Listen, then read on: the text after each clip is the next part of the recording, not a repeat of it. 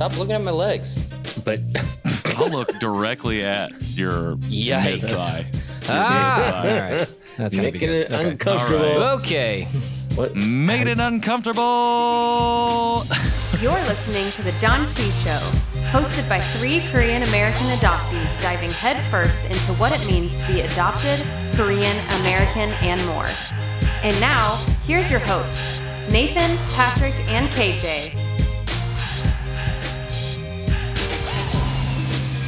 Welcome back to the John Chi Show, everyone. It is your boys, KJ, Nathan. No, God. Welcome back to the John Chi Show, everyone. It's your boys, KJ, Nathan, and Patrick, back in the saddle for what feels like the first time in a very long time. How you doing, everyone? Been a week. It's been 1 week since you looked at me. Oh, yeah, I guess it's true. It's been a week. On the Zencaster screen. For the... Nice. It's been a week since we were all doing an intro together, but we're here for the full episode.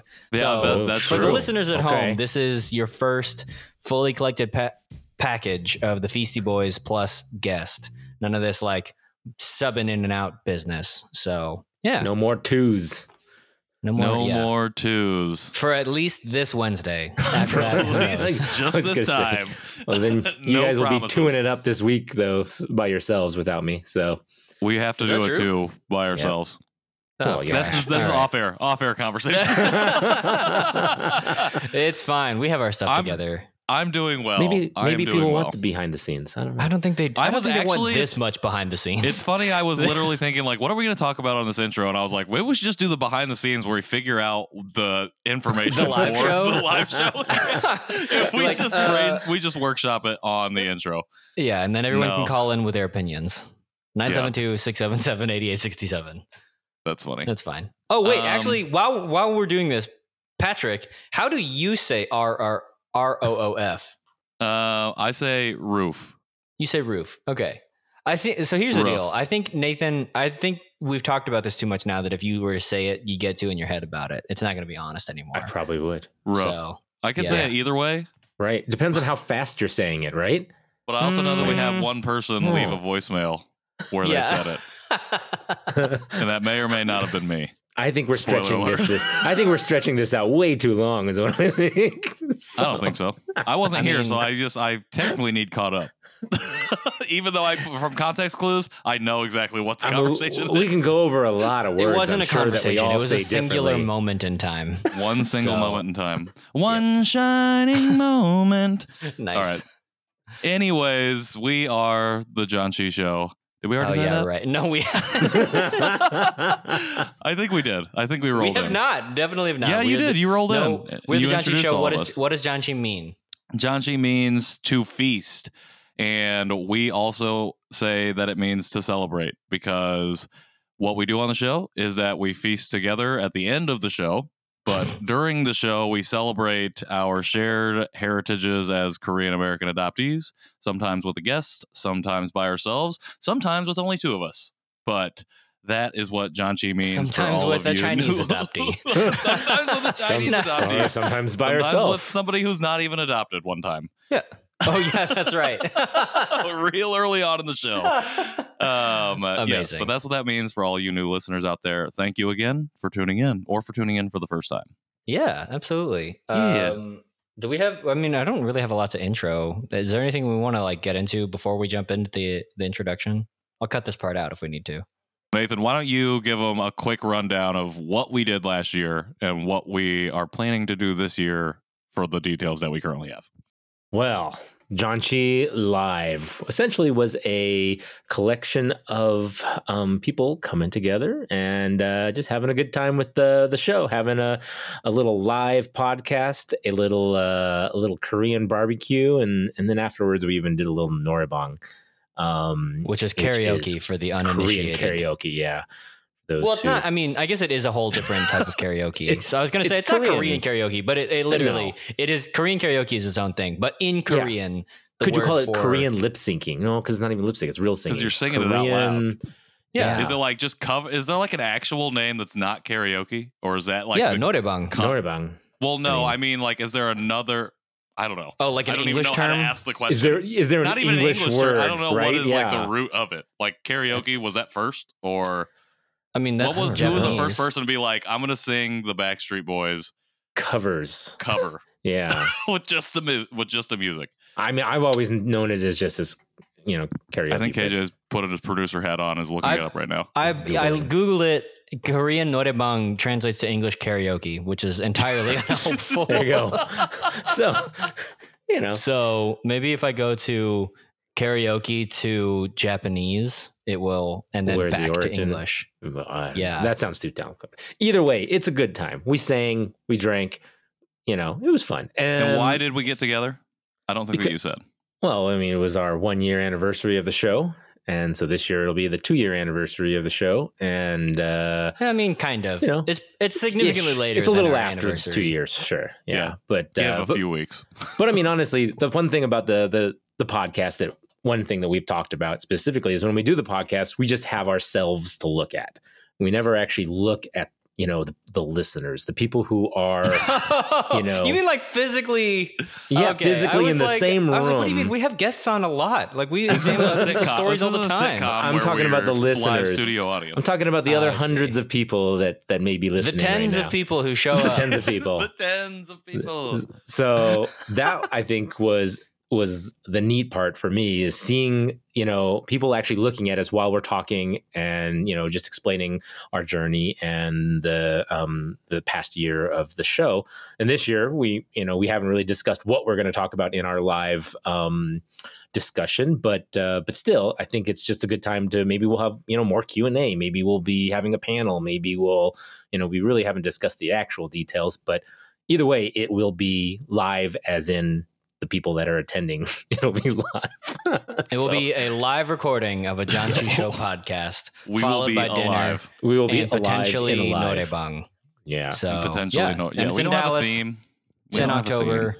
Yeah, October we're not- 22nd. we're not theme We talked people. about it a little bit at the end of the interview, but it's good to throw it out here, I think.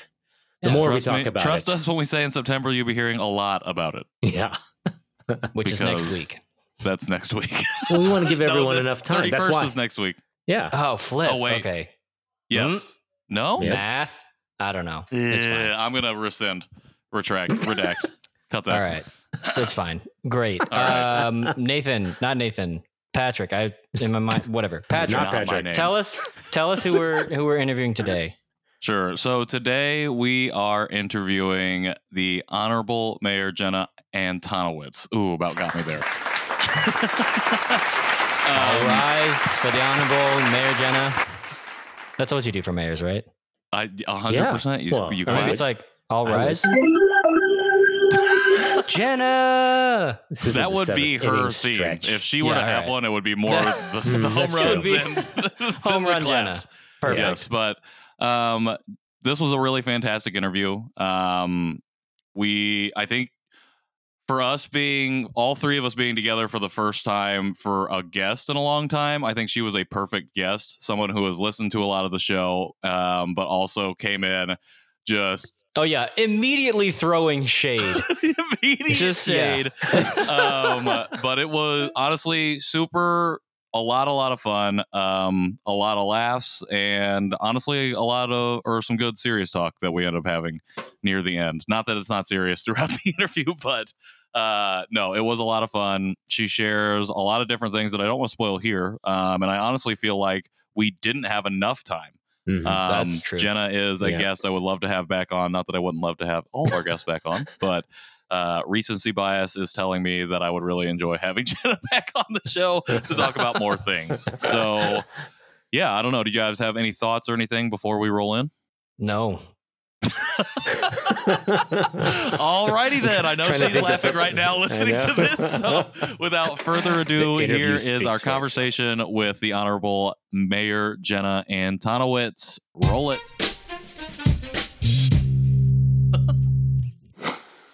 Welcome back, everybody, to the John Cheese Show interview portion, because I feel like that's how I've heard Wes introduce this part in the last couple of times. Anyways, we have a really great guest today. I'm gonna sit down. I've been standing up for the listeners. I've been standing up, and I'm gonna sit down now. Anyways, Lasted 5 seconds. I'm training for that. I'm training for that half marathon. Training for the half marathon right My there. legs are tired. Good job. Okay. Anyways, Today this he is all ran great. 1.5 mile. That was yesterday. I got 2 miles coming up tomorrow because today's all the right. rest day. Sorry. Anyways, This is a terrible intro. This is sorry. a perfect intro. For a perfect intro for a perfect guest. Today we have someone who has been a fan of the show for a little while, and we've been connected on the socials, I think, for a little while after that. And we've had some conversations, and I know she's been a big fan of the show, but it's very exciting for us to now have her on as the guest of honor. Please welcome the Honorable Mayor Jenna Antoniewicz. Jenna, thank you for joining us today. Hi, guys. Long-time listener, first-time caller, you know. Long time, first time. Hey, I fan like of the it. show. We're a fan of you. I mean, come on. We are a fan of you. I mean, Nathan, why are we a fan of the Honorable Mayor here? Well, other than the fact that she is our first mayor or public official, I guess you could say, we think it's just... Is that true? I think it's true. I don't know. I'm still very impressed by that. When we first started communicating many months ago, and you said, "Actually, I know another CAD mayor," and we were like, "What? There's another one." So There's at least 2 of us in Pennsylvania. wow. I think that's great. Well, wasn't the first time that you reached out to any of us an email to the show directly? Probably. Yeah, I get real excited about things. I feel like I remember Nathan messaging us and goes, "We just got an email from a mayor." or something like that. I was like, okay. Interesting. Hilarious. Well, Jenna, it's a big honor for us to have you on the show. And as you well know, we like to start the show by asking our guests to share as little or as much as you want about your adoption story. I feel like we got to come up with a better way of describing that. Anyways. No, The long version is share your adoption story in your own words because it's your story without any of the, you know what I mean? We want adoptees to own and claim their own stories and not feel the need to start with, I was adopted from, or my parents, or like anything, just to center themselves in their own story. Cause I feel like adoptees have a taught habit to not center themselves in their own stories, or to tell their stories from like a third person, you know what I mean? So it's like, own your story. If you want to take forever to tell your story, great. If you want to take no time at all to tell your story, also great. Should we just start over? I don't. We'll cut it all out. It's fine. Yeah, it's fine. It's editing. We're going to leave it all in. Yeah. I just want to say I'm so excited to be here with all the 3 of you. You don't know this, but you have been so important in my journey over the past a little over a year now. So it's been really exciting to just be here with all of you. So thank you for having me on the show. I am the one who is honored. I can call all of you the honorable. Whoa. We all know that my ego will accept Yeah, that. I know. So. What did I say? His head's getting bigger, folks. Patrick, sit down. Patrick's like, that's one title I haven't explored used yet. yet. I think I need to have not stand for explored that title myself. yet. That's true. All right, enough about me. Hopefully by the end of this interview, you will all choose to run for public office. We'll get to that though, guys. We'll get to that. My adoption story though is quite a bit different than if you had asked me a year ago. And so there's really 2. There's the one, I like how KJ was framing that. You know, we oftentimes put ourselves in the third person perspective. So if I was going to tell that story, I was born in 1983. I was 11 months old when I arrived at JFK International Airport. My parents came to get me, and it was 1984. At the time, they lived in New Jersey. Those were some very dark years. I'm just kidding. For all those Jersey people. Very kidding. We moved to Pennsylvania. We love you, Jersey. Love you, Jersey. My husband's from New Jersey, so I always feel like I'm allowed to poke fun at New Jersey. I grew up in very rural Pennsylvania. We were actually only about an hour and a half outside of Philadelphia, but, you know, lots of cows, lots of cornfields. I have an older brother, he's my parents' biological son. He's quite a bit older. He's 8 years older. Had a great childhood. They were looking back. I had to write them like a note to really own that I took a lot for granted. You know, they offered, hey, do you want to go learn Korean at a Korean church? They sent me to whole International Heritage Camp, which at the time I just was going with the flow and you're kayaking and you're doing arts and crafts and you're meeting all your friends and you're you have a tipping crush on all cows. the You're boys. saying hello to the grass. You're, exactly. You're not Philadelphia things. The big city. You're not thinking about the fact that I am seeing all of these Korean adoptees who are in their 20s and they're our counselors and they're normalizing it for us. And I'm meeting all of these CADs who are still lifelong friends. I'm in touch with so many of them still. And you take it for granted. And now looking back, I know that really probably centered me in a way that I didn't realize at the time. So that was cool. And yeah, just sort of went through the rest of my life, not really thinking about being Korean, making jokes about it, doing the whole thing, until about a year ago. So that's the story I would have told you a year ago. And jumping into my, first person perspective, I was born in Mokpo. I never knew that. That was the first thing that I ever found out about myself that I didn't know.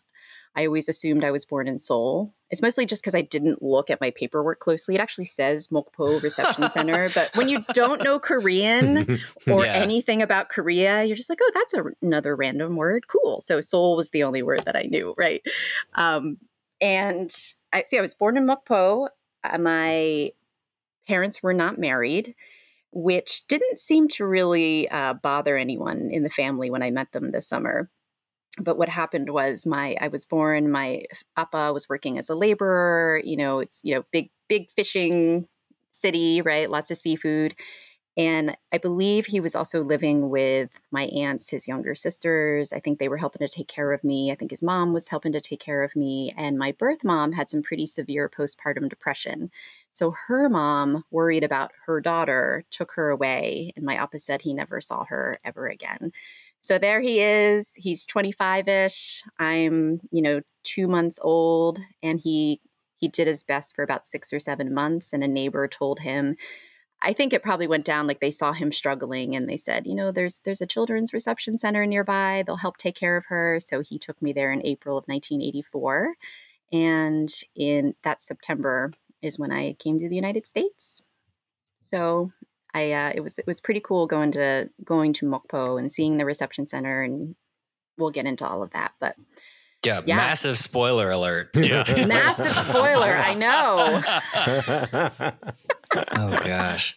Well, just another something to unpack later in the interview, because I feel like there's a lot here and a lot in your story. And actually, one thing I was thinking about as I was hearing you talk about this, and we talked a little bit before we hopped on the recording about how our journeys are kind of mirrored each other's a little bit in the way that we've kind of went about having what would generally be described as a positive adoption experience, but then opening or coming out of the fog, as we will, and going through that. And I was thinking like, oh, but you've also gone back to Korea and had a reunion. And I'm like, so you're on almost an accelerated path in comparison to mine, like where I'm talking about sprinting, you've literally hopped in the jet plane, read the pilot's manual, and went Mach 4, which I think is absolutely incredible, especially because you are a very public-facing official.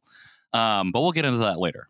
There was one thing in the early part of your story I wanted to talk about first, and that was you talked about being at the Holt camps and building relationships and friendships with other adoptees there.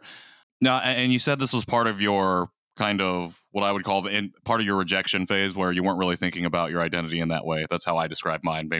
Probably not everyone describes it that way, but looking back, did you realize, or do you think that y'all ever had conversations about the fact that you were building community in that way?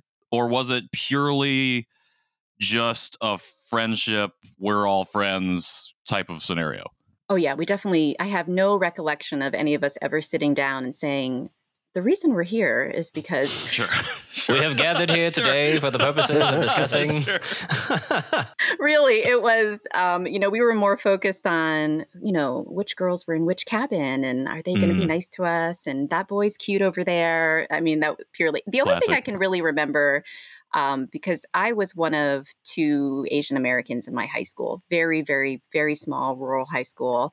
And I didn't know she was adopted from China until probably a few years ago. Like, she and I were very close, and we never talked about the fact that we were both adopted. I think maybe we just assumed. Yeah, there was sort of never any of that purposeful connecting. the only thing I remember from camp is hearing in the periphery somebody say, this is the only week I can come to a place where I'm around other people where I don't have to explain myself. Whoever that person was, who was 11, 12, 13, was super mature in thinking about this. And I do remember hearing that and having a moment. And it obviously really stuck with me because I still remember it now. I mean, for better or worse, I had a really positive experience growing up. I don't know if it's because I just had the unearned self-confidence. If somebody was teasing me, I just ignored it and just didn't, it didn't absorb or what. But I'm sure people made comments. My parents did a really good job at really grounding me to just they were real simple about it. We love you. You're our daughter. The end, which there wasn't a lot of nuance there, but I think when you're 2, 3, 4, elementary school, middle school, you do just want to know that your parents love you, right? So, Right. So yeah, that's the only thing I remember from camp. I think we had more conversations as we got older. I was on the AOL Instant Messenger with like my, my friends from camp. I think you aged out at like 15 from that camp. So I really kept in touch with a lot of people, through the rest of high school, through college. And I just got together with a girl a couple of months ago who we, and back then we were like literal pen pals too. We didn't start emailing until later. And so I know you're not ageist on the show, but I love when you guys are talking and Nathan will be like, well, I didn't have the internet growing up. And you guys are like, what? The encyclopedias. I mean, you already mentioned AOL online, and I was like, yeah, I used to get those discs, those CDs. Oh my God, I forgot about the discs. I just threw away a bunch of them. Oh my gosh. So took me back for a second. So anyway, but that was a very long answer to your question, Pat. That's how this whole interview, you're going to ask me one question. I'm going to go on for 20 minutes. You'll have to cut me off. I apologize. We would never cut you off because you are the Honorable Mayor Antoniewicz. All rise. Thank you. No, that wasn't for you. Right. Sorry. I'm very much centering myself you called in Patrick all interviews. honorable one time, and he thinks all applause is for him. Oh my gosh. I suck. Anyways. On the flip side of that, I guess, you talked about being one of 2 Asian Americans in your school, but you were able to go to these camps, and you also talked about your parents actively asking, do you want to go to language school or do certain different things? Were those your only attempts or forays into culture as well, or were there other ways for you to access culture growing up too that kind of kept you a little bit more tied together or tied to that community? That's another great question. No, when I tell you that we lived in the middle of nowhere, it was a good 20, 25 minutes to go get a gallon of milk, unless you wanted to milk it yourself, which I was not equipped to do. We were really, we had to have been an hour and a half from the closest Korean restaurant. And so funny story that we used to, quote unquote, make a Korean meal at the end of camp, right? So, it was a camp in the middle of the woods. They're trying to make bulgogi. I don't know how successful it was. My parents used to bring me an Italian hoagie because I just wasn't into it. They would bring me, after a couple of years at camp, they're like, we'll just bring Jenna a sandwich. That sounds like what my parents would have done. Exactly. Just bring him something else. He's not going to eat that. Just bring him something else. We appreciate all you do, but it's not worth it. I know. So funny. In 3rd grade, and this is a really fond memory for me, my teacher put together this unit on Korean culture. And, they brought in kimchi, and I have all these pictures of, us trying to use chopsticks and all these things. And I think as a 3rd grader, you're just thinking, what a coincidence that this happened. And, and of course, looking back, I know my mom was obviously really integral and I don't know where she went to get this kimchi, but she helped my teacher plan it with a friend of hers. And so there's just things she was real low key modest about stuff like that. And then when I was a senior in high school, I think I did my senior project on Korean culture, trying to find, what a hanbok was and things like that, just real base level.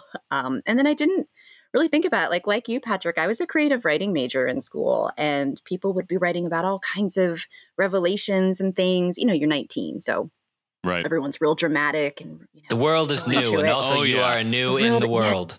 Yes. Yeah, and I think, you know, so my professors and stuff would say, like, so really, Jenna, you don't have anything to write about? And I'd be like, no, you know, I you know, this and that, and and I, you know, probably even a couple of years ago, if you had asked me, I would have said, yeah, I don't know what I would write about if I was going to write about.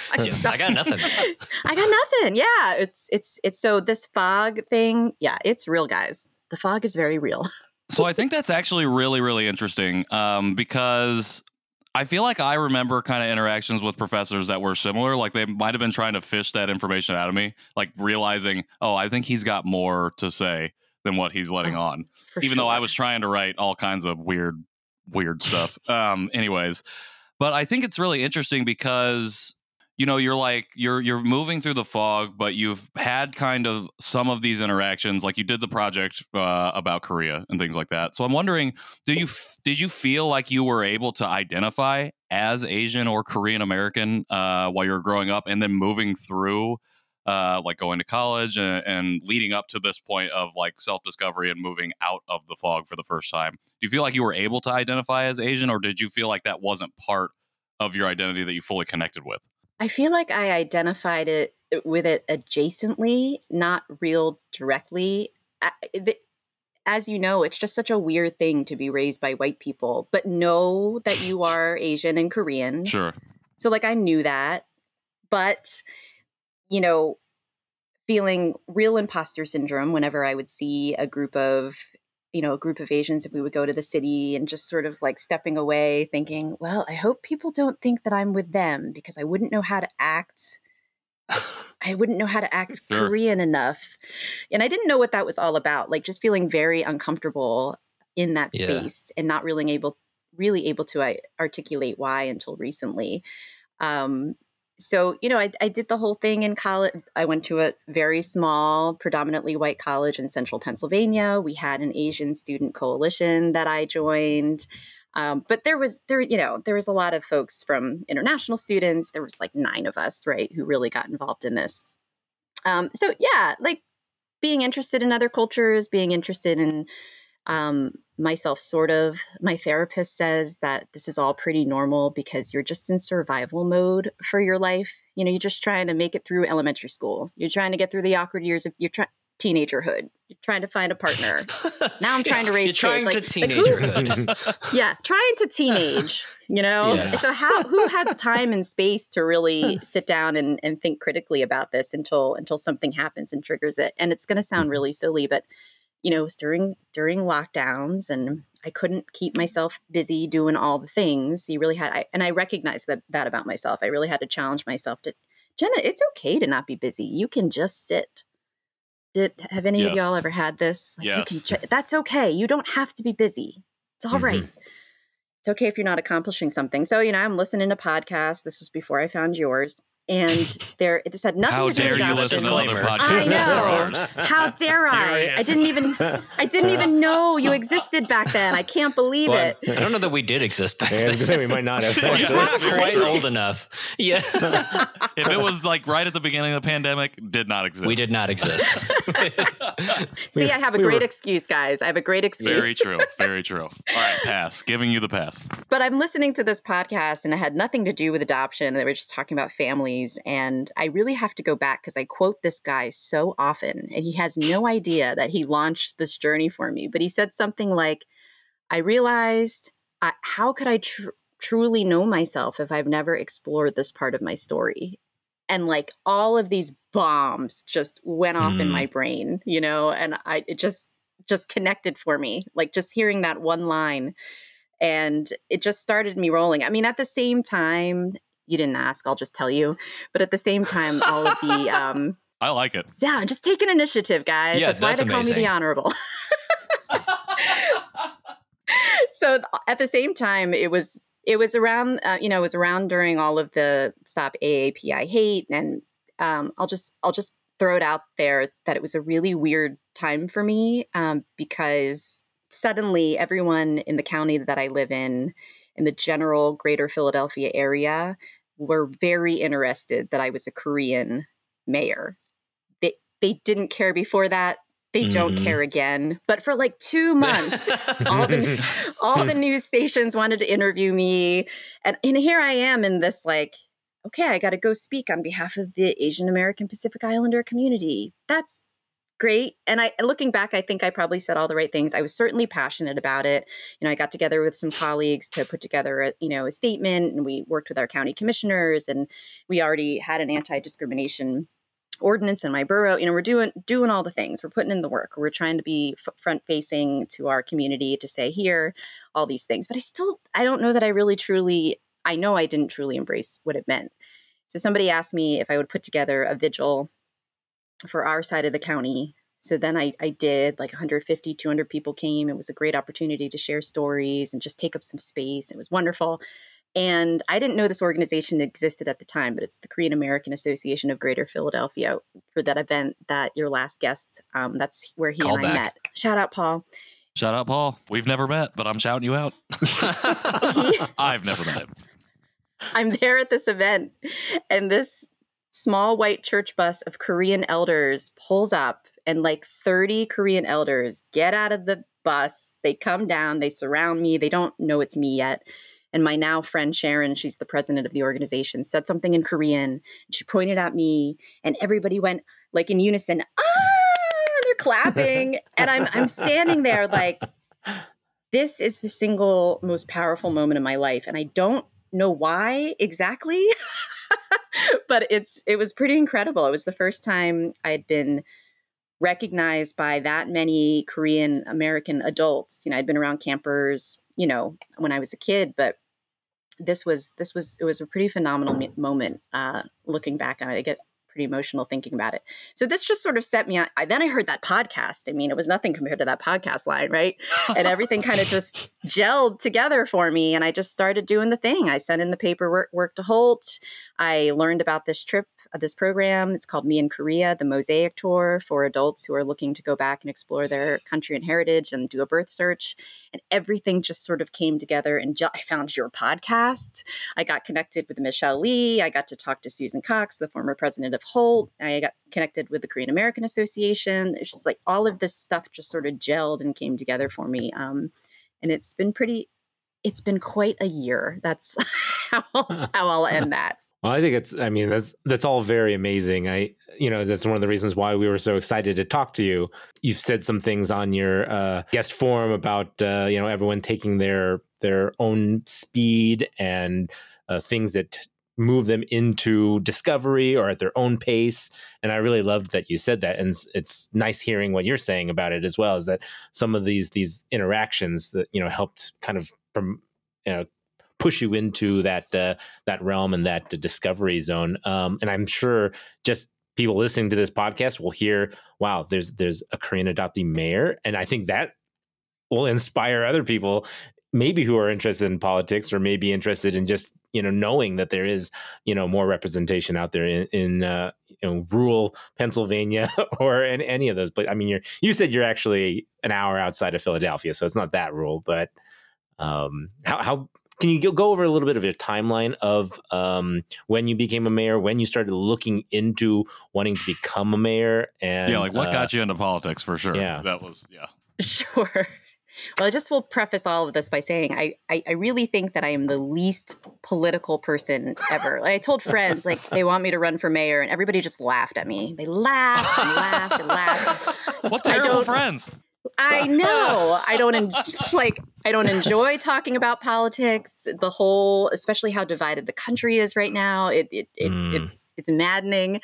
So I wish I could tell you that I was setting out to represent and break the patriarchy, all this stuff. But the truth is, we moved to my current town, Royersford, Pennsylvania, and we had my son, and it was really important to our family, and it worked for us that I could stay home with him. He was a really good sleeper at 6 months old, and I was used to being in higher education, working, 40, 50, 60 hours a week, And we were new to the community, so it's not like I had that many friends, and I wasn't really that connected. So I used to be like, well, I can't can't do this one chore now because like, what will I do tomorrow? You know, I was just sort of in this space of looking at a baby all day, you know, he slept a lot. So this is literally how it happened. My husband was sitting on the couch one night and he said, "Oh, I see that they're looking for someone to be on Parks and Recreation for the borough." I was like, I could be like Leslie Knope. I could do that. Like, you know, I could help plan an Easter egg hunt. I can do this. I can handle Ron Swanson. Yeah, exactly. You know, my husband kind of dresses like Ron Swanson sometimes. I mean, he likes it's all fitting together, guys. It's all fitting together. He eats a party platter on his own. It's fine. Exactly. So totally all about it. I got real nervous about this interview for this volunteer job when the gal who was on council, she's a good friend of mine now. We talked for like an hour because she was also from higher education. And unbeknownst to me, she went behind the scenes to talk to the other folks on council to say, I think I found someone who we could ask to run on our ticket to be mayor. So I didn't know what was going on. I thought this was all standard operating procedure. They're like, well, come on out, meet the president of council. And I was like, okay, sure. And so he said, oh, tell me a little bit about yourself. I did. And then he leans across the table and says, we were wondering if you would consider running for mayor.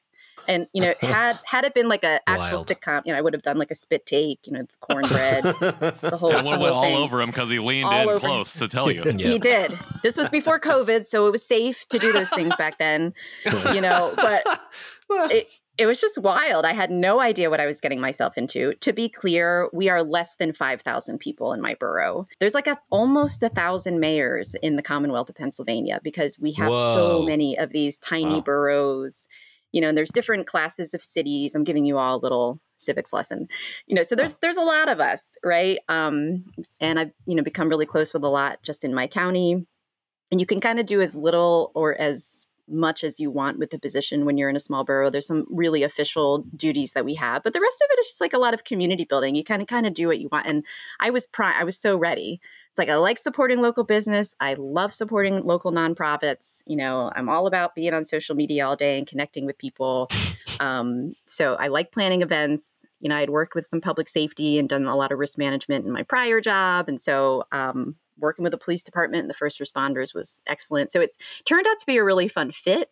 It's too bad it doesn't pay anything. So it's all just, you know, I literally get paid and like, you know, I'm blowing kisses to babies and kissing babies. There you cool. go. That's your reward. You know, I like babies. So that's how I literally started. Ribbon cuttings.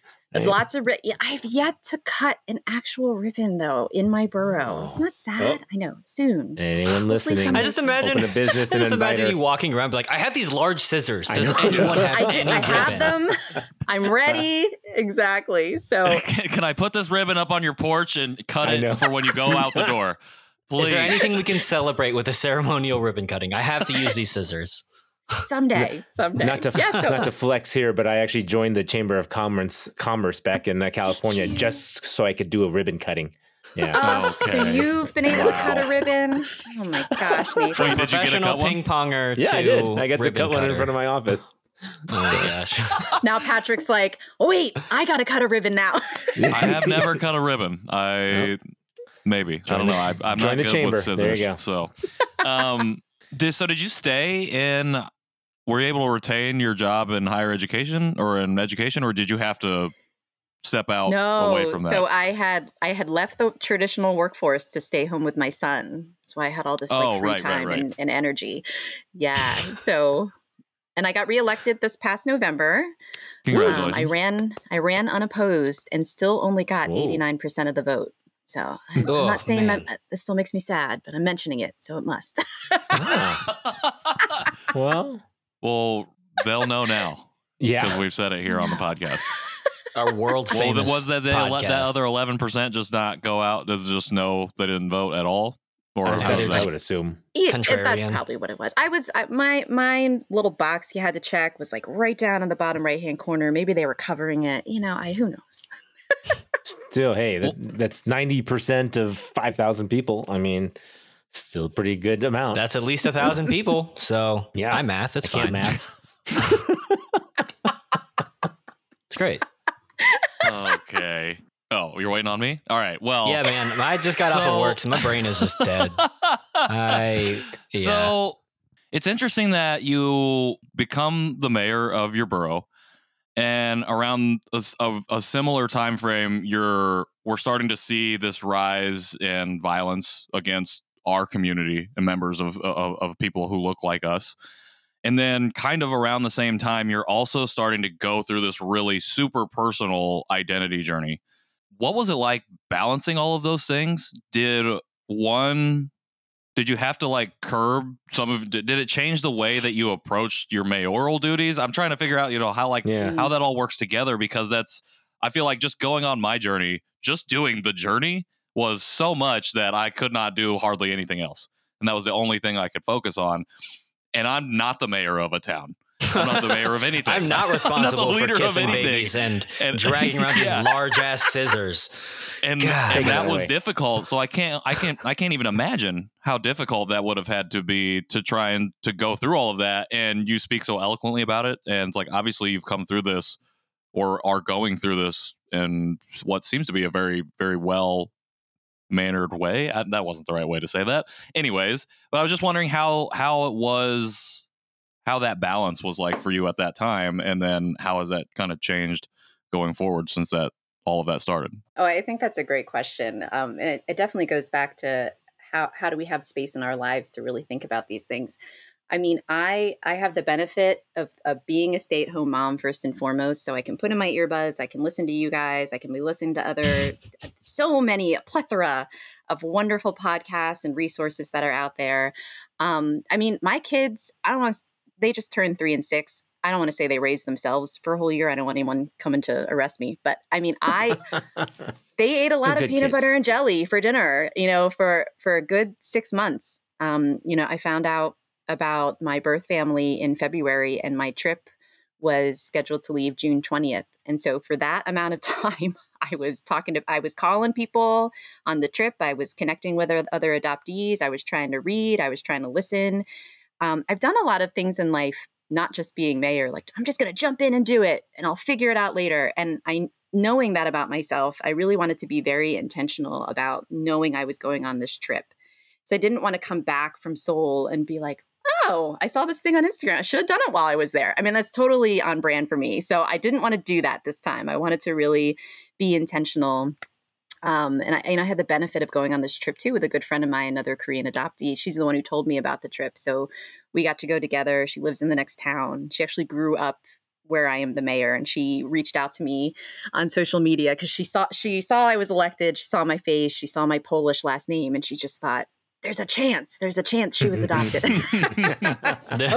so we connected and actually got to go with her sister, non-biological, but they're sisters, they grew up together, another CAD. And so, it was a really busy time. I mean, there were moments, and I think you have said this before, Patrick, where I just needed to take a break. Like I got like a cold at some point in the middle of it. So I had to like sleep and not be thinking about it. And I realized, I needed a break. I mean, I had just been taking the fire hose of information. And it's a lot. I did a lot of journaling. I did a lot of really simple light bulb moments like, I never thought about that. My whole life, I'm going to be 40, all these things. And some of it was really heavy. I up until a year ago, I never thought about the possibility that folks are out there who didn't have a great childhood as adoptees. I never thought about any of some of the dark sides of that this was a business in Korea, and that, kids were sometimes taken off the street. All of that was pretty heavy to like learn about. So it wasn't just culture and history, which I'm still I don't have a lot of knowledge. I'm still trying to learn, plus all of my personal stuff. So to answer your question, I ignored my family a lot. That was 1. 2, I did have this moment of, I got to share my story. I'm a pretty open book, if you haven't already been able to tell. And at that point, I had enough rapport, I think, with the residents of Royersford, but also the general area, to just tell people. And the response I received was phenomenal. I mean, it was just so overwhelmingly gracious and kind. I just sort of shared a little bit. I think I shared, the original picture you get on your adoption files. Like, this is me. I was adopted. And I don't really open the conversation like that ever. I had this moment where I changed some of my bios and my social media to say, like, I'm a Korean adoptee. That was like a big day for me. Like, I'm gonna start owning this. Like, this is part of who I am. Whereas prior to that, I would have said, no, like woman first, mom, all those sort of other identifying things. But really being able to embrace and suddenly racialize myself and say, oh, this is who I am. This is great. And learning about that and, finding community, all the wonderful things that you guys talk about. Was really pretty cool. So yeah, I've been trying to share as much as possible. I was able to do a couple of small groups with parents of adoptees, online sessions. I had a mom say to me, thank goodness that you told your story because we've been trying to get our son to like go to the camps and do that. He's not interested. And I said, that's normal. It's okay. Just sort of trying to, just be, and, give him a hoagie. He'll be fine. Give him a hoagie. Tell him he doesn't need to eat the Korean meal at the end of it.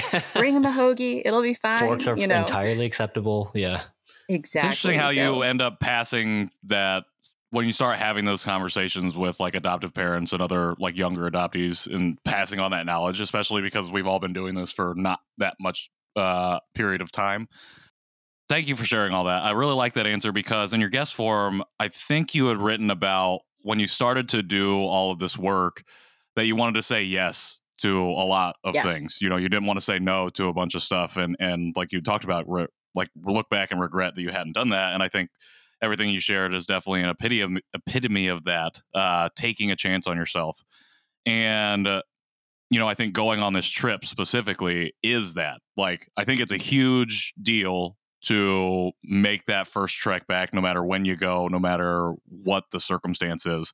And for you, it's like you just leaned right into it. For me, it's been like, just tiptoe, like, man, maybe I'll never go. And, I think hearing you share about how you got to that trip and why you wanted to go and what your motivation was, I think is really inspiring for me. And so I was hoping you could share a little bit about that first reaction you had to getting off the plane when you landed in Korea for the first time for this trip.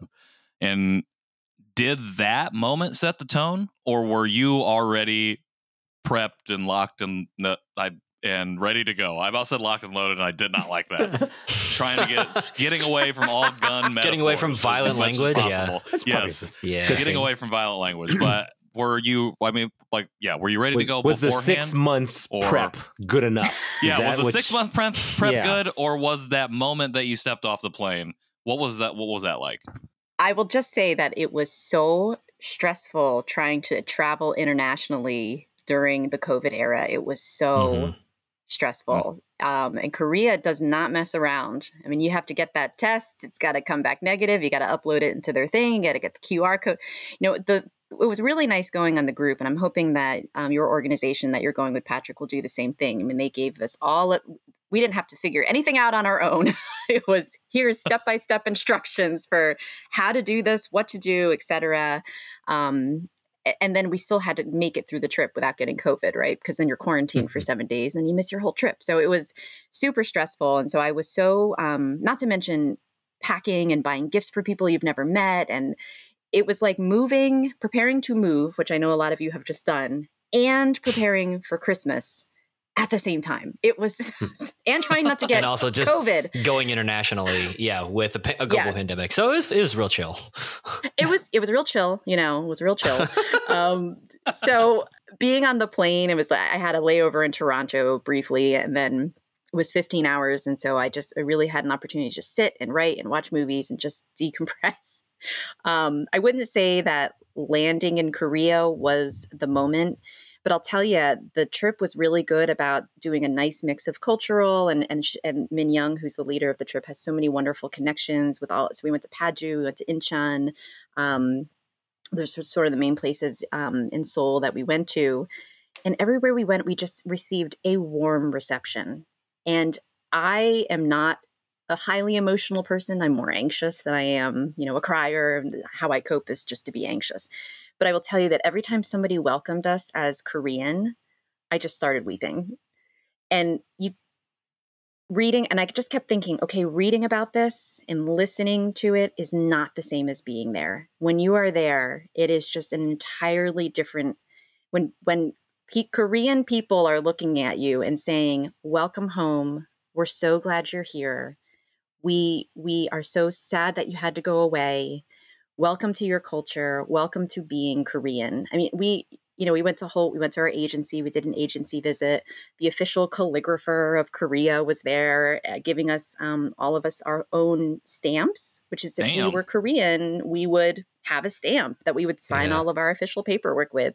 And so that's something like we don't have. And she gave us each one. She gave us a flat, all these. And you're just thinking, I never knew I wanted someone to say, welcome to being Korean, until it happened. And so every time it happened, I would just flood of emotions. And so I wouldn't say it was getting off the plane, but it was just sort of a nice progression of being there, being with other adoptees, building relationships with them, really simple things. You go into a lot of stores, there's only one size of clothes, which I didn't notice because I happen to be that size. But when I realized it, I was like, oh, there's no mediums, there's no large. I mean, if you go to an H&M, of course, they've got different sizes. So you go some of these smaller mom and pop shops, it's like, everybody is the same. I was actually pretty tall, I'm like 5'3". It's like, I'm like a good 2 inches taller than a lot of people, right? What a dream.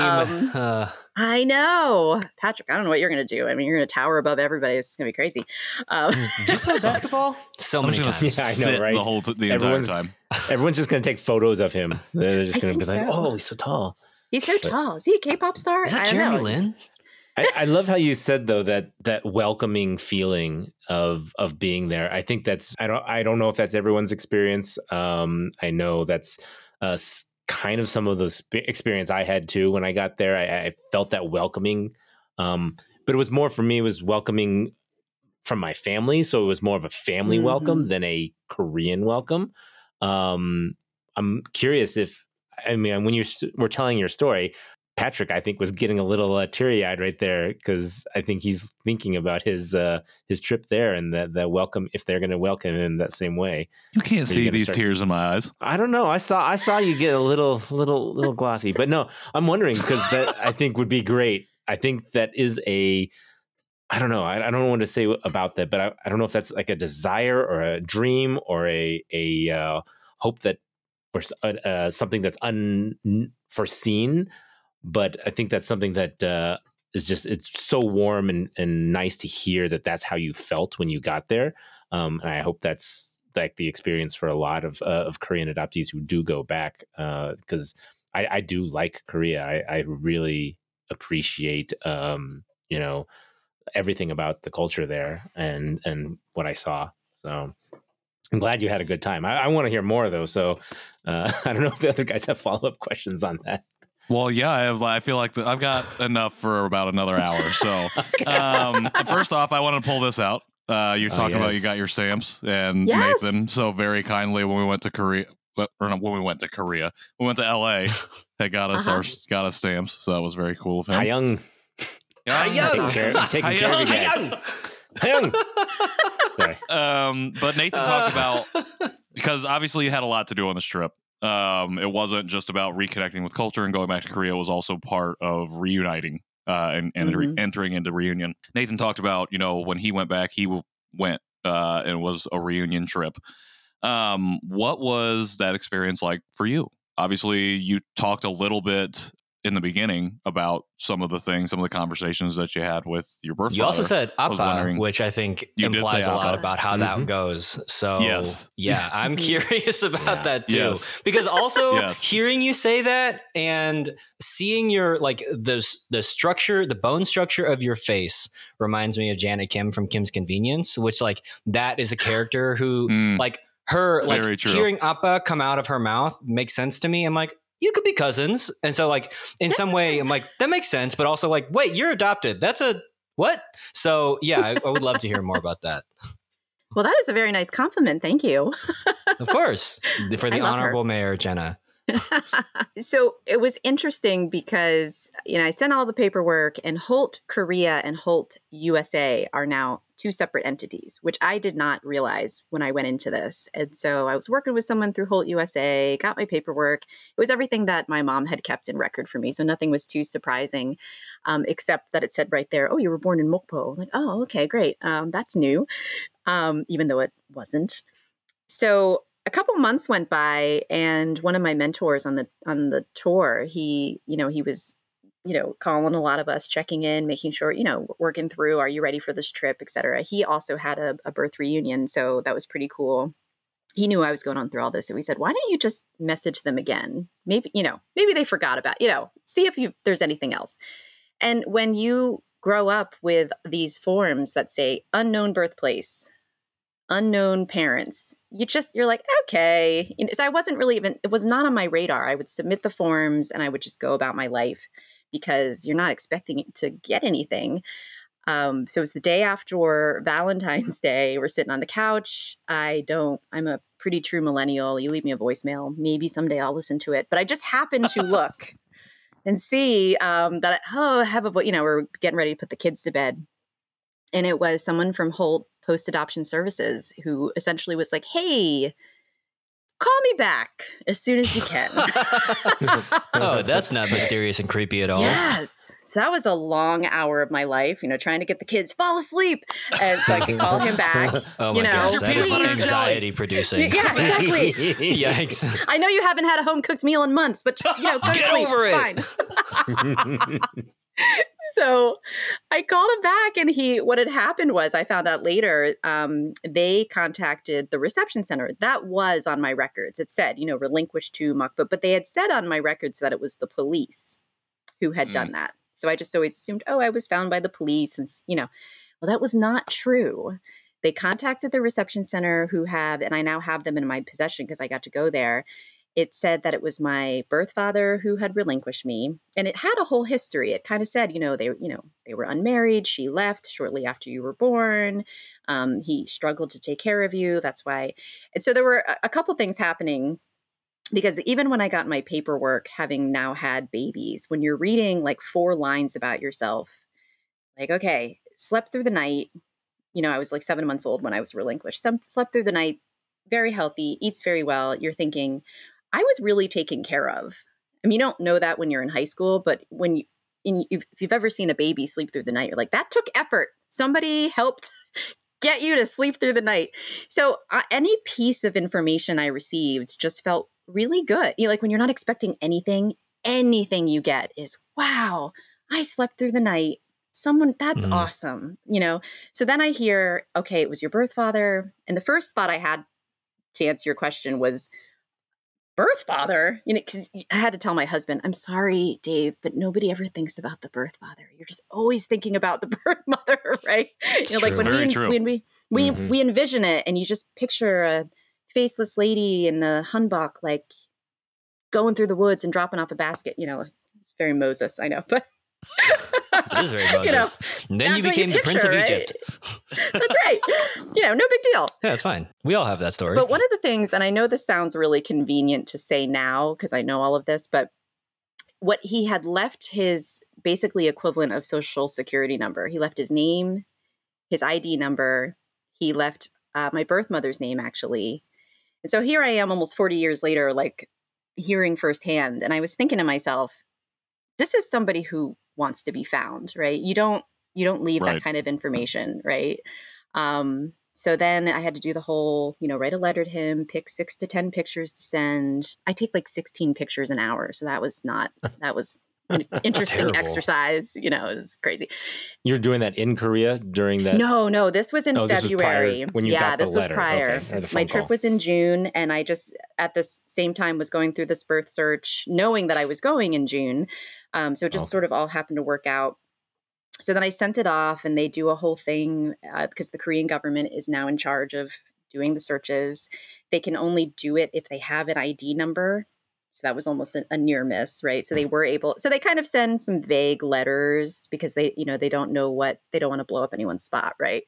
But he got my letter on a Sunday, and he immediately called.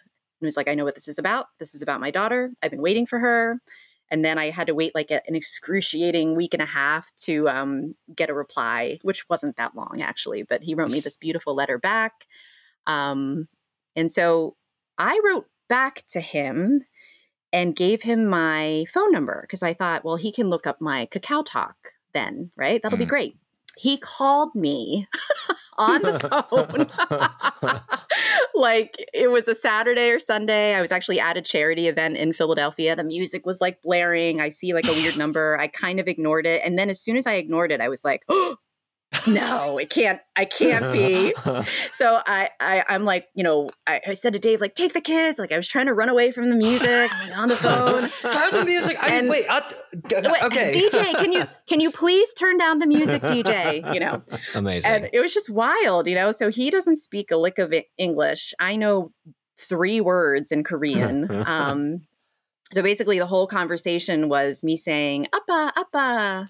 안녕하세요, 아빠," and him saying like my Korean name and a bunch of other stuff. It was wild. And I have a couple friends who are, in the Korean American community. So I was able to reach out to them. And I called him back later. And I have a friend who was able to translate for me, basically. Like I put him on speaker, I put her on Zoom, and we kind of went through the whole thing. And so that was really pretty special. And then my half sister found me like a couple weeks later on Kakao. And so before I got to go, I got to talk to him. We exchanged letters. I got his picture.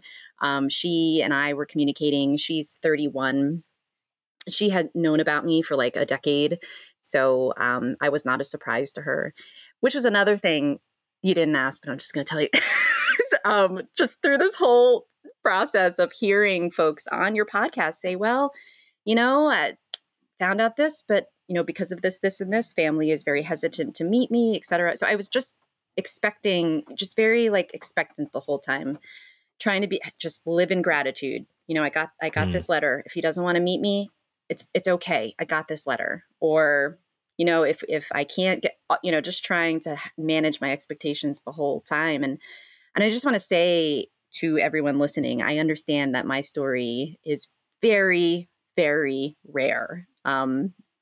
But what I hope is that the only thing I want to say is that I almost didn't do any of this because my form said unknown, and it couldn't be farther than the truth. So I'm not saying you will find something. Obviously, many people don't, and it's very painful, and there's a long process, and it's waiting, and it's expectation, and it's a lot of emotion, and it's a crazy journey. But if the only thing stopping you is because you just think, I'll never find anything. If that's the only thing stopping you, but if you're ready to kind of go through whatever that possibility might be, I wanted to share my story because I went 40 years thinking, I'll never find anything. And now I've got an appa who's halfway around the world that I plan on seeing again next summer, and a half sister and an aunt and an uncle and 7 cousins. And it's pretty phenomenal. I feel like you're speaking directly to me right now. Try not to be too heavy-handed. Sometimes need to, yeah. I like it. Amazing. The timing of that could not have been better. I think that's so lovely. And it's amazing how simple words like that, when you're adopted and you don't have that much backstory, can really define you.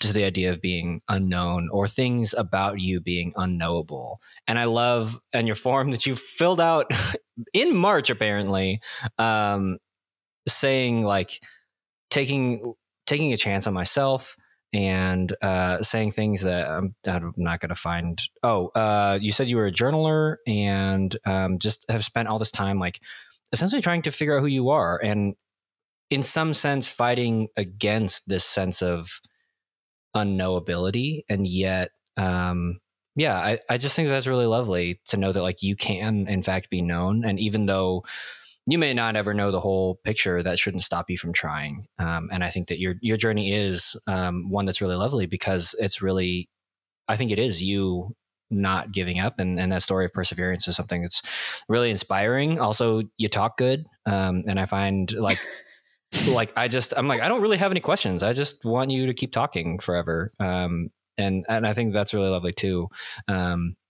Just to hear, I think the opportunity that you have been able to take, and taking a chance on yourself on all of this exploration is so important. And even though we joked at 19, you're like, yeah, I'm in the world and I'm new to the world and the world is new to me and I'm figuring out who I am. But then even to be 20, I know how to math, 20-ish years on, and still doing some of those things, I think is really fun and helps find some rhythms and give, maybe courage is the word. Because one of the other things that I've been thinking of too is it's so much of your story is so informed by your upbringing and some of the chances and privileges that you've had that in some ways all four of us share. And I know that going back to Korea isn't necessarily a rosy thing, and yet this is still the place that we're reacting to, and just picking up all of these identities and trying them on and being like, is this who I want to be? Is this who I am, etc. So I'm curious, what's the balance of identities now? It sounded like earlier when you were younger, you were similar to me in that you had a clear sense of being ethnically Korean, but not Asian American or anything, or Korean American and any of that. But now, especially as you're technically in a political sphere, although it sounds like maybe just more political adjacent. But as a mother and a mayor and an Asian American and an adoptee, what's the balance of those identities and how does that shape who you are moving forward? So somebody said, it was probably Brene Brown, because I love her. She said something like, love and compassion, it's not a pie. We can take on all of these things and still be whole. It's not like if one moves in, something else has to move out. So, I've always been very strong and I always joke, my whole career, I've been a young woman, which is going to start to not be true soon, I guess. It's going to go from a funny joke to a sad joke real soon. Yeah, exactly. So, everything I've done throughout my career has been, wow, you're so young. And people don't say, oh, you're a young Asian woman. They don't leave, they leave off the last part. They just, but, so I think I've been used to being a little underestimated my whole life because of the way that I look. And so being able to really embrace a lot of these things has been pretty empowering. So the other day I was invited to go be and I really fought hard against it. It's like, who am I to say anything keynote speaker wise? But I got to be the keynote speaker at the Liberation Celebration for the 77th anniversary of with the Korean American Association. And so that was something that a year ago I would have been real scared to do. Yeah. Very imposter syndrome. How can I go and be amongst all of these people who look like me, but I don't feel like them? And now I certainly have a long way to go still, but just going and being welcomed by them and putting on the hanbok and really owning it and feeling like I belonged to it, feeling like I deserved to belong there. Which, to the outside world, I mean, I had to say a couple times in some mayor posts, I know this sounds crazy. I'm an Asian presenting woman. So to say that I'm for the first time really embracing it is going to sound crazy to all of you who are. And so there's this weird thing I've been wrestling with and thinking about, a stranger will come upon you. And even though they're a stranger, it's almost like they're seeing something in you that you haven't seen in yourself quite yet, which how can that be? It's us. How do we not know ourselves? And this is true for any form of identity development, right? I studied a lot of this in grad school, not related to me, of course, but other people. Right. Never related to me. I never thought about myself as being identity developing. I was wholly formed at that time, but exactly. So I think it's just like Brene Brown said. It's not pie. We can take it all on, and we can still honor all the other parts of ourselves that make us equally. Well, I really like that because one, I feel like I know exactly that feeling of being like, who am I to speak in front of this group of other Asian people? And I've never felt that way before. And then finding now especially over the last 3, 4, 5 months, that self-acceptance piece and being able to go in front of those crowds and not feel the pit in my stomach and being like, I don't belong here. That voices went away. And I think that's you sharing that, I think is so important because for the adoptee community specifically, no matter what where we're like ethnically based. For the adoptee community, we have to share our stories in that way when we're ready to, because people, while they see us, they don't really see us. And if they don't, if we're not sharing how difficult it is to finally say, I am Asian American, I am Korean, I am Indian, however you identify, however you embrace that. If we're not sharing that, then we will continue to be seen as just another adopted person and never given our full agency as somebody who's had to live a different Asian American experience. Because like when we're out on the street still, when we're mayors, when we're at our jobs, we are Asian Americans. We are the people that we are outside of those things. And when we're out on the street, we are still these people. And so, especially within our own ethnic communities, if we're not sharing that with them and letting them know there is wildly different experiences to being this person or inhabiting and being a part and piece of this community, we're going to continue to be seen but not seen, or seen but not heard. And so, so I just wanted to say thank you for saying that, because I think we don't think about that enough. You know, we talk about our stories and we share them, and that's really great. And we do share, and especially because we do that within our own community, because we're trying to find or leave something for people who are coming out of the fog for the first time to be able to hold on to and grasp and embrace and find their way. But if we're really wanting to be seen, we have to have these conversations in front of our groups, in front of our different communities, the wider diasporas that we come from. And so by you doing that, and especially taking up the space of somebody in the political sphere, you know, I feel like that's something that you don't hear very much of at all, ever. And if we're going to have adoption things change, if we're going to make change in the industry, we have to have more folks like yourself who have the courage, who are able to use their privilege, whatever privileges they may have, to find themselves in these spaces where we can start to push for the actual changes that we need. Because that's the thing. I don't know. I can't name off one hand the number of elected officials who are also adopted. I can name a bunch of people who adopted children, but I couldn't tell you how many people are actually adopted who are working in legislation, which means that we're not represented at that level. And so if we want changes to happen, we have to start finding our ways there. And that starts by being comfortable in sharing our stories, finding our way to embracing who we really are, living and leaning into all of our identities, and then saying, yeah, I'm going to do this. So thank you. I don't know. I'm sorry. I talk a lot too. That was an excellent monologue. That was wonderful. And I just seriously for 20 minutes. And I gotta go though. Bye. Yeah, I'm just kidding. You talked for a long time, and I paid attention to most of it. So it was coherent for about 80%. That was solid. It's usually the last 20%. Really, that's going to require minimal editing. I was nodding. I did see Nathan nodding. I agreed with it all. Amazing. It might have been more of a side to side, but if Nathan is nodding off, then it sounds like it's time to go to a snack time. Time for snack. Time for snack. So let's take that break right now.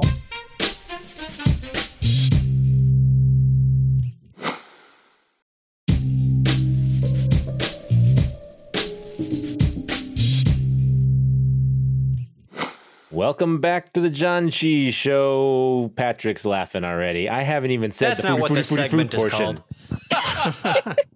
We are back. I just liked watching you go into it. I haven't been here in a while. We haven't done one of them together in a while, and see you go into it. That made me chuckle. Okay. Well, we are here for food.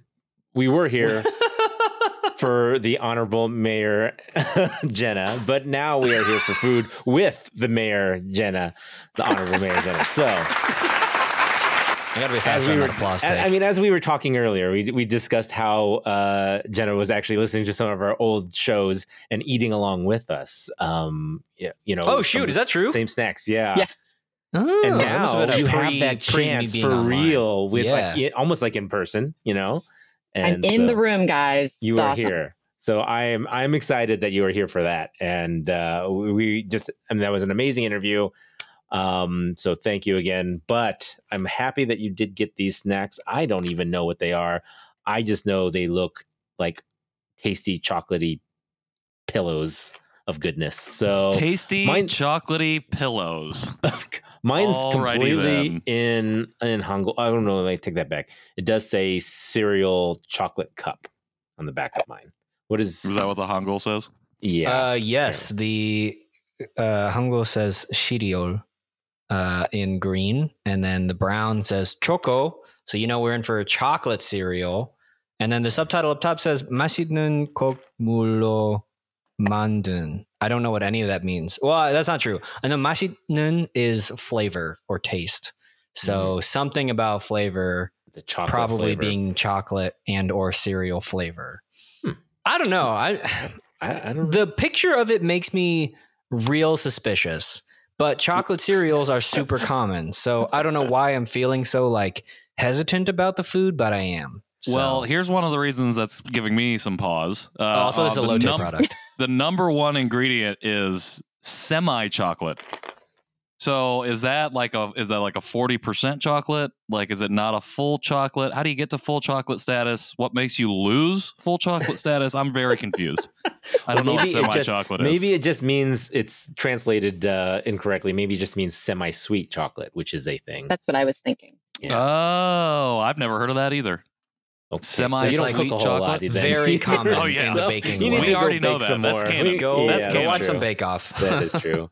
I always find it amusing when it lists the things that I'm like, I've never seen in an American item. It says eggshell, calcium. Like they actually specifically say what the calcium is from, eggshell, which is interesting. But other than that, everything else seems, the standard chemical fare of preservatives plus some flour, some salt.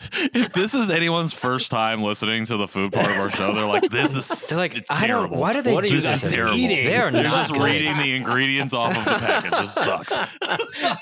To all my friends listening, just give the show another chance. Give it another chance. I'm so sorry. It looks really good. I mean, if we had video, it looks good. It looks like what are those things called? Those wheat pocket wheat cereals. Thins? Or the wheat ones. Frosted mini wheats. Frosted mini wheats. They're hollow. Yeah. But this one's hollow with chocolate on the inside. That's what it looks like. But it's made by Lotte, by the way. We forgot to mention that. I say we dig in. That's fine. Well, so here's the deal. So I opened it like a normal box because like I just moved into a house. No. But then there's also this like flappy thing that says open. Cool. But then there's on the package it says open. It points to the sides. So I actually don't know how to open the actual thing to eat the thing. I bet you grab it like this. So open it like an American, I guess? Or maybe you smash it together. And for anyone looking at the store, there are different boxes. You guys have the rectangle box. I actually have a cup. So it looks like a cereal cup. It smells chocolatey. So if you're looking, they also have those. And mine has no packaging other than the top lid. Oh, weird. Oh, you guys have already broken into them. I'm already in it. There. I'm already eating some chocolate, some semi-chocolate. These do not look the same as they do on the box. They're a little bit wider. No. They're significantly more frosted. Yeah. The picture makes it look like there's going to be like a lava of chocolate in the inside, right? and the darker color makes it look more wheat healthy. Like this looks like a chocolate isn't oozing out of mine every time I bite. Oh, look, I even have one that's hollow. Feel ripped off. Oh man, what a ripoff! You need your money back. I would write to Lotte. Bad. It definitely tastes like cereal, but not. I want to add milk. I wonder if anyone adds milk to this. It tastes like a cereal, like a churro cereal, like it's like a Chex Mix, but like a cookies and cream Chex Mix or something. Yeah, yeah. That's a good description. The chocolate's good though. It's a good quality chocolate. I feel like it's no Cookie Crisp. No, that's a good semi-chocolate. It's an excellent semi-chocolate. Not too sweet, which I now know is what that means. I'm really curious. I'm going to save some of this and add milk to it later. 2 servings per container. All right. There's 2 servings in this bag? Yeah. So that's pretty calorie dense for a traditional Korean snack. Mm-hmm. That's true. Usually 1 calorie. Or 1 calorie. Yeah, I don't know. 1 serving size. I'm running out of things to say besides it is exactly what it is branded to be, which is kind of impressive, but that means I don't have any hot takes. Right. The taste is what I expected. For sure. So, yes, Jenna, you've heard our shows. We rate things from 1 to 5. You can give How many it whatever. semi-chocolates do you give it out of 5? I particularly enjoy when you guys rate how easy it was to get into the package. That always cracks me up. It was very easy to open this package. I appreciate that. I also like that you could probably reuse the box for little Legos or things. I literally was thinking the exact same thing. Nice. Like, what can I use this box for? I can't because I opened it like a fool, but it's fine. Some tape would fix that. But if you don't open it like a fool, like KJ did. If you're not an idiot like KJ, He'll recycle. That's how you know you're a longtime listener. Because longtime listeners who come onto the show, they're like, "We're already best friends, and I'm already throwing shade." I'm like, "No, that's appropriate." I would give it a solid 4.5 out of 5. Really? Cheerios. Okay. I like that it's not too sweet. Good. It's crunchy. It loses half a point though because the box makes it seem like the chocolate's going to be a little more brown, liquidy, A little more lava-y. Yep. Yeah, a little more lava-y. lava-y. She said she expected a lava of chocolate, and I was like, I love that. Interesting. All right, Patrick, what about you, man? So it tastes good, but I think I'm gonna give it a 3.5, maybe a 3. I'm 3.25, and I'm saying that because I liked your description, KJ, that it was exactly what it is advertising itself to be, essentially. But that's it. The last snack that we did together, I gave it a 2.5. Right down the middle of the road. You went right down the middle and you went 2.75. Is what you said. Yeah, that was when I went down the middle at 2.75, the half of 5. I was dying when I was listening to that. That's how I feel about this snack, is why I brought that up. But I think it's just a little bit better than middle of the road. So that's why I'm going 3.25. Semi-chocolates. Right. Okay. Well, I like it. I agree with Jenna. It's a good chocolate. It's a good crunch. I'm going to give it a 4.5 as well. I might bump that up when I add milk to it. Even though it's probably not supposed to be a cereal, even though it does say cereal chocolate cup. That's probably the worst cereal for you is to eat. This would not be a good balanced breakfast cookies. party. Yeah, exactly. Again, this would not be healthy. Cookie Crisp. Also part of this, a part of what, how does it say in the 90s? Part of this balanced breakfast? Part of every kid. However, I feel it would be good. Either putting it in milk or putting it on top of ice cream. So I'm going to still give it a 4.5. All right. I am with Patrick on this. It's entirely as advertised, or rather Patrick is with me on this. It's entirely as advertised. Here's the deal though. I will say, like, when you hear chocolate cereal, I think you think of one thing. But when I was reading, maybe it's just because my Korean is bad, but in this, I imagined cereal flavor, if that was a thing, and also chocolate flavor, like separately. So it's not chocolate cereal flavor. It is cereal flavor and chocolate flavor. And this nails both of them in equal parts. And it's more pleasant than I don't know, just like eat like dry Cheerios and that like flavor. Cereal. There's a lot of cereals out there. I'm just saying. No, I think specifically something in the dry, like mildly healthy, whatever. Like Life. Sure, yeah. That's my favorite cereal. So I think it's like Life. All right. I swear. I think it's just like it is what it is, and it's something about it is just like a little bit more like the whole is greater than the sum of its parts. So it's like it's a little more than average, but because it's entirely average, I'm also going to give it 3.5. I think. So it's fine. It's good. I wouldn't rush to the store, but they nailed the advertising. Besides it, the one being browner and the other being more pale. So maybe the ones on the inside need to see the sun, and that would fix most of the problems. Who knows? Or maybe the ones inside were extremely old and they've lost some of their coloring. Oh, that's real sad. It's become a tragic. This is the tragic tale of Cereal Choco by Lotte. Well, Jenna, thank you so much for coming on the show. That is the end of our food portion. And now we're everything I wanted it to be and more. So she would give being on the show a 3.5. That's fine. You don't have to rate us on air, but you do have to rate us off air in iTunes, or I think Spotify doesn't do ratings anymore. I don't know. Jenna, where can people find you? Stars. Is there a thing that you want to promote or raise awareness of? I don't know. Plug yourself and ways to connect with you here. You want more people to move to your borough in Pennsylvania? I would just say if you're in the greater Philadelphia area, Western Montgomery County at all, and you want to connect, even if you're not, I've met all of my Korean adoptee friends. We have found each other through Instagram in the area. I had a bunch over. That's Paul came over one time, your previous guest, and we just hang. We just hang and we talk and we eat, and it's a good time. And I'm happy to talk to anyone. Also, I'm home all day with my kids and happy to have a distraction. I'm constantly messaging Patrick like, "Hey, how you doing? You want to talk?" I'm a terrible messenger on Instagram too, so I apologize. But yeah, you can find me at Mayor Jenna PA on Facebook, Instagram, Twitter. Although I don't tweet very often, you can find me on LinkedIn, Jenna Antoniewicz.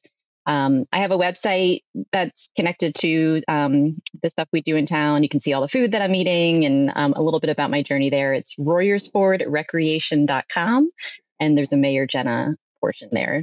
So you can see some pictures and stuff. If you're interested in seeing my Appa and my sister Unji and other things. So anyone can reach out to me. I've connected to quite a few people from just, looking them up on Instagram after hearing about them on your show. So I've made some friends that way too. So, thanks, guys. Awesome. Your show's awesome, and I love it.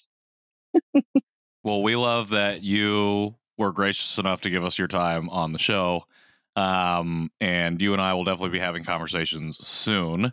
If you want to have conversations with the rest of us, though, you can do that collectively at John Chi Show on all the social media platforms. You can also send us an email to johnchyshow@justlikemedia.com. You can also leave us a voicemail at 972-677-8867. Speaking of which, Jenna, how do you pronounce the word ROOF?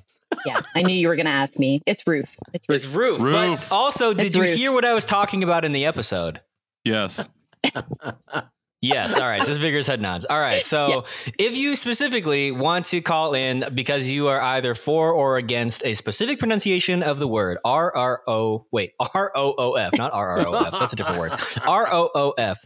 Just call in to that number, 972-677-8867, and just leave how you pronounce that word. And then you don't even have to say anything else. You don't have to say hello, goodbye, long time, for whatever. None of that. Just how you pronounce that word would be fantastic. Has anyone called and left a message about it yet? Yes. Well, one person has called about that. One person has called and left an actual voice message where they have a question for us, which we will get to on a solo message? Show. Yeah. Ooh. So we're excited for that. Anyways, all right. On continuing on, email johnchishow@justlikemedia.com. You can go to johnchishow.com. Yeah, to support the show. The /support is the way to do that. And then you can connect with us individually. I'm at KJ Roki, wherever I want to be found on the internet. I'm N Nowak on Instagram. You can also check out our Facebook after party. Oh, yeah, right. Man, shoot. All right. And you can find me on Instagram at Patrick in the World. You can also find me on LinkedIn at Patrick Armstrong. I am the Asian one. And you also heard last week that we announced our John Chi Live that is going to be October 22nd, the week of the 22nd, I believe. Way to sound confident about that. Yeah, you're welcome. It's okay. We know what we're doing. In Carrollton/Dallas, in the most Korean area that we could possibly find. So That's not LA or New York. Yeah. So you'll have more details about that soon, or we will have those details for you soon. But just wanted to throw that back out there as well. And again, thank you so much, the Honorable Mayor Judge Jenna Antoniewicz. Not judge, but not a judge yet. Oh. You heard it here first. John Chi exclusive. Oh. John Chi exclusive. Love it. Well, we really appreciate you coming on the show. Hopefully we can have you back again sometime soon to talk more about other things.